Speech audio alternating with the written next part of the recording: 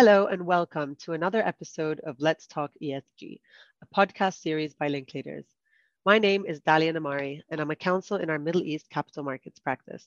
With COP27 in Egypt and COP28 scheduled to take place in the UAE next year, we're taking the opportunity to speak to a range of industry experts about the opportunities and challenges presented by the changing ESG landscape in the region.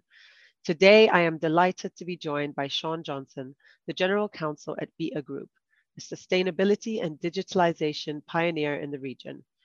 BEEAH Group began its journey as a waste management company and has since evolved into an integrated environmental management holding company with verticals in renewable energy, green mobility, environmental services, transport, education, and technology.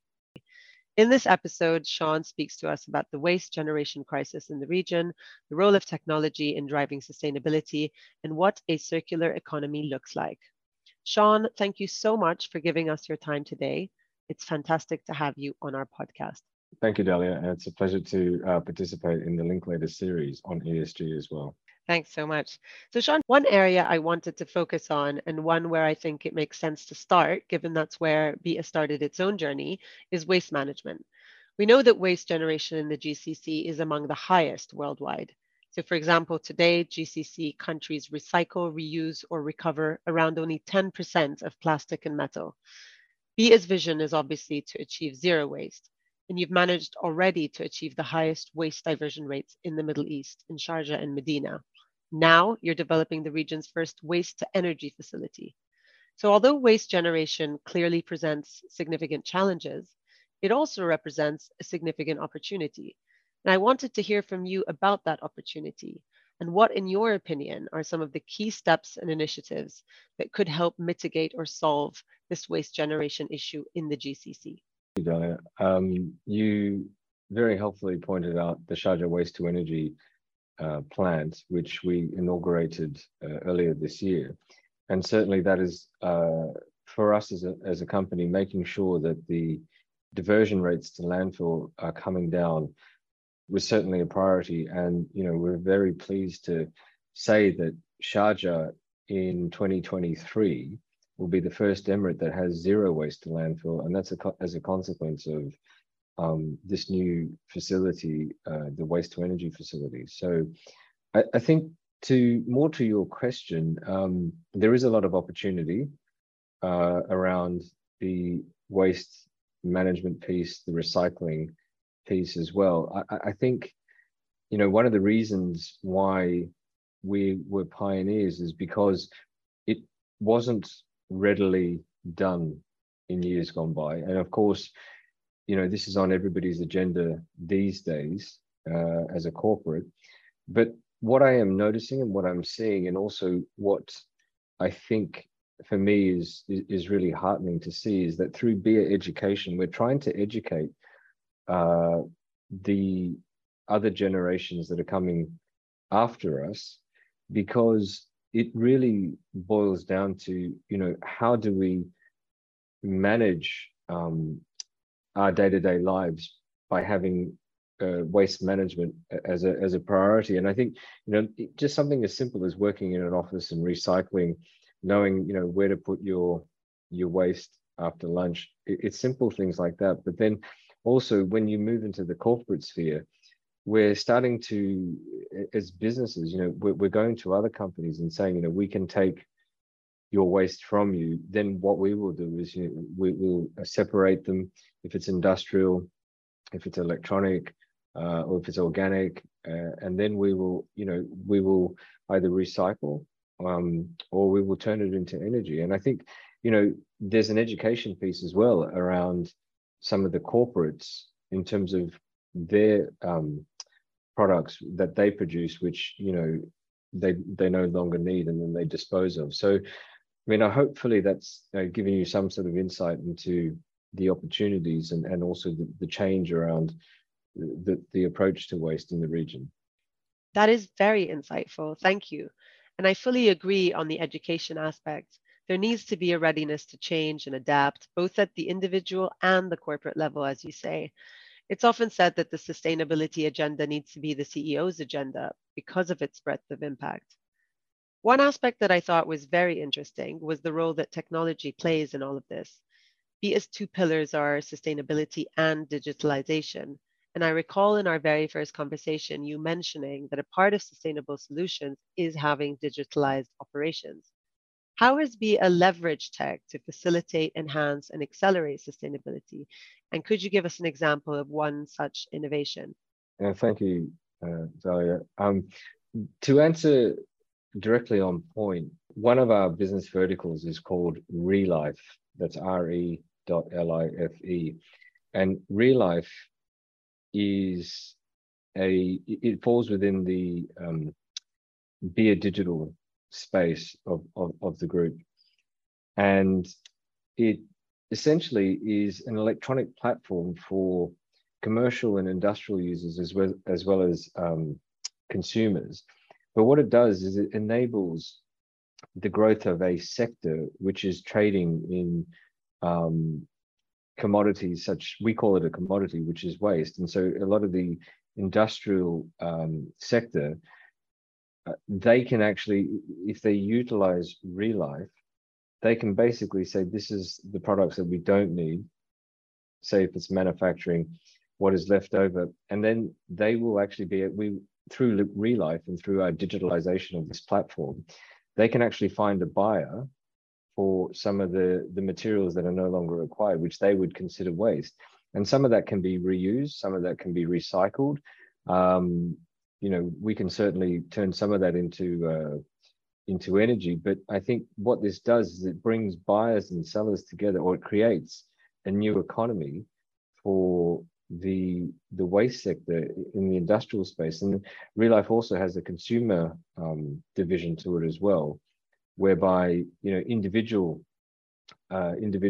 where if, for example, you've got furniture that you don't want, you can essentially just use the platform and you will find seller for it, or you'll find a buyer for it, or you'll find someone to come and take it and then reuse it or turn it into something different. And I think that is an example of technology actually pulling together different parts of the economy and bringing, if you like, a new commoditized sector, which you never would have thought of before. And we like to think of ReLife as the Uber of the waste management sector. That's so interesting. I think particularly interesting is this whole idea of creating new industries.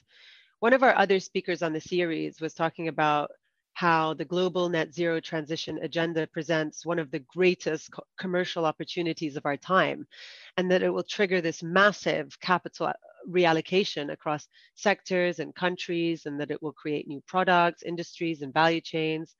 I love this idea of a virtual mobile marketplace for business to business buying and selling of recovered commodities.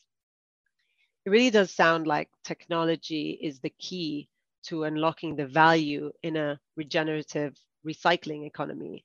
And obviously, that's something the UAE is very focused on, and in which the BEEAH Group is taking a lead role. So, what does a circular economy look like to BEEAH, and what are some of the key initiatives that BEEAH is working on to achieve this? Thanks, Dalia. I think the circular economy for the BEEAH Group means multiple uses, whereas in the past, you might look at something and think it has one use, one purpose, one function. And with circular economy, we try to look at things from the perspective of multiple uses, as I just said. So to give you an example, I mean, we're talking about waste. So let's start with, waste collection. And that's one aspect of the BEEAH Group, BEEAH Tandif. The waste is then transferred to facilities, and that comes under BEEAH Recycling, where they will start to separate the waste, the industrial, commercial, they'll segregate the plastics and what have you. Then it will move to BEEAH Energy, where we've just mentioned the Sharjah Waste to Energy facility, but the output of that will be then the hydrogen, which we then hope to be able to store in batteries, which will be used in vehicles. And so I think when I look at a circular economy, we sort of started with one aspect, which is waste, which is an everyday consumption for individuals as well as industry. And I've sort of walked through the different types of uses and how we can actually turn that into something constructive and something positive for the community. Once again, Shaun, that's so interesting. I also like the more constructive way of thinking about this, how the circular economy model really creates opportunities and contributes to economic diversification. I wanted to put to you a final question that we're asking everyone on this podcast series. I read this article in The Economist, and the heading was All Talk, No Trousers. And it was speaking to the contradictions of ESG and how sometimes there are more words than deeds. And with all that negativity in the press, what gives you hope? It's a good question. What gives me hope is that, and I will use the BEEAH education example again, but when I see what that particular part of our business is doing, I mean, that's educating, and we're educating the younger generation. They will, as they grow and they mature and they move into their own jobs, and they become adults, parents, what have you, they will already have ingrained in them the need for sustainable solutions. They will be already accomplished in the digital side of things because it's already a part of our lives. You can just imagine what it'll be like for them. And so I feel it's not just a matter of doing certain things as an industry and as a business. It's about educating, and educating becomes the future proofing. So that gives me hope for sure. And I do feel that some companies, they do have shareholders, boards, and so forth. And, it may not be a priority for them, but I think it's evolving. This space is evolving. ESG, maybe 5 years ago, and certainly 10 years ago, you wouldn't really find this on a board's agenda. And quite frankly, now we see these types of issues coming up at board level on a regular basis. So, I would say companies themselves, if they ignore it, they're ignoring it at their own peril. And we also see regulatory systems in place. We see certain jurisdictions utilizing things like fines, penalties, even at director level, if certain decisions that don't actually help the global economy from a sustainability perspective, if they don't implement certain decisions, the company could get fined. So, I mean, there's a lot of levers in play at the moment, and I don't think it's just one single thing. I do think collectively, once we change minds, once we educate, and the hearts change along with that, then I think, for me, that's what gives me hope that we're moving in the right direction. Thank you so much, Shaun. I fully agree with all of that. You do sense that some companies are still a little bit in a sort of startup mode when it comes to ESG strategy and implementation, but it's definitely moving in the right direction. And as you say, education is a key part of that. So again, Shaun, thank you so much for joining us. This conversation has really given me hope for the future, and I really look forward to continuing it. Thank you, Dalia. It's been a pleasure to be able to participate in this series, and I do think it's one of those topics that is only just going to grow. So thank you for the opportunity to explain what we do as the BEEAH Group, and I look forward to listening to the rest of the podcast series. Thank you so much, Shaun. And thanks to our listeners for joining too. The reason we wanted to do this podcast series is to look at the ESG landscape in the Middle East from different and unique perspectives. It has been really interesting to hear Shaun talk about the challenges and opportunities in the drive towards net zero. It's given us much to consider.